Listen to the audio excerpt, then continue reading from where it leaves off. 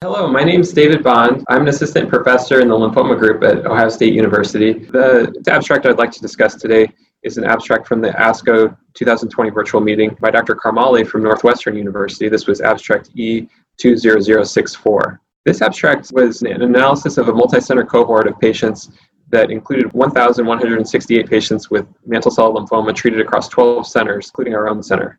The focus of this abstract was analyzing 407 patients who were age 65 and older and comparing the outcomes for these older patients to the entire cohort, and then also analyzing risk factors among older mantle cell lymphoma patients in this retrospective cohort. The first observation was that the 2-year progression-free survival and overall survival were best among younger patients, with a 2-year progression-free survival of 79% among patients less than age 65, in comparison to a 2-year progression-free survival of 69% among patients 65 to 69 years old, and a 66% 2-year PFS for patients age 70 and older.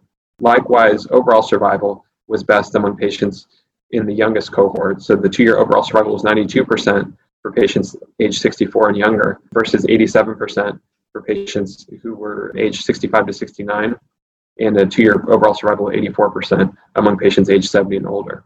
Among the patients age 65 and older, looking at risk factors for progression-free survival and overall survival, several risk factors were identified on multivariable analysis, including a higher ECOG performance score of 2 or greater, blastoid morphology, a complex karyotype, and the lack of rituximab maintenance. Interestingly, 24% of the patients, of these older patients, did go on to receive autologous stem cell transplant consolidation in first remission. However, that was not associated with superior overall survival.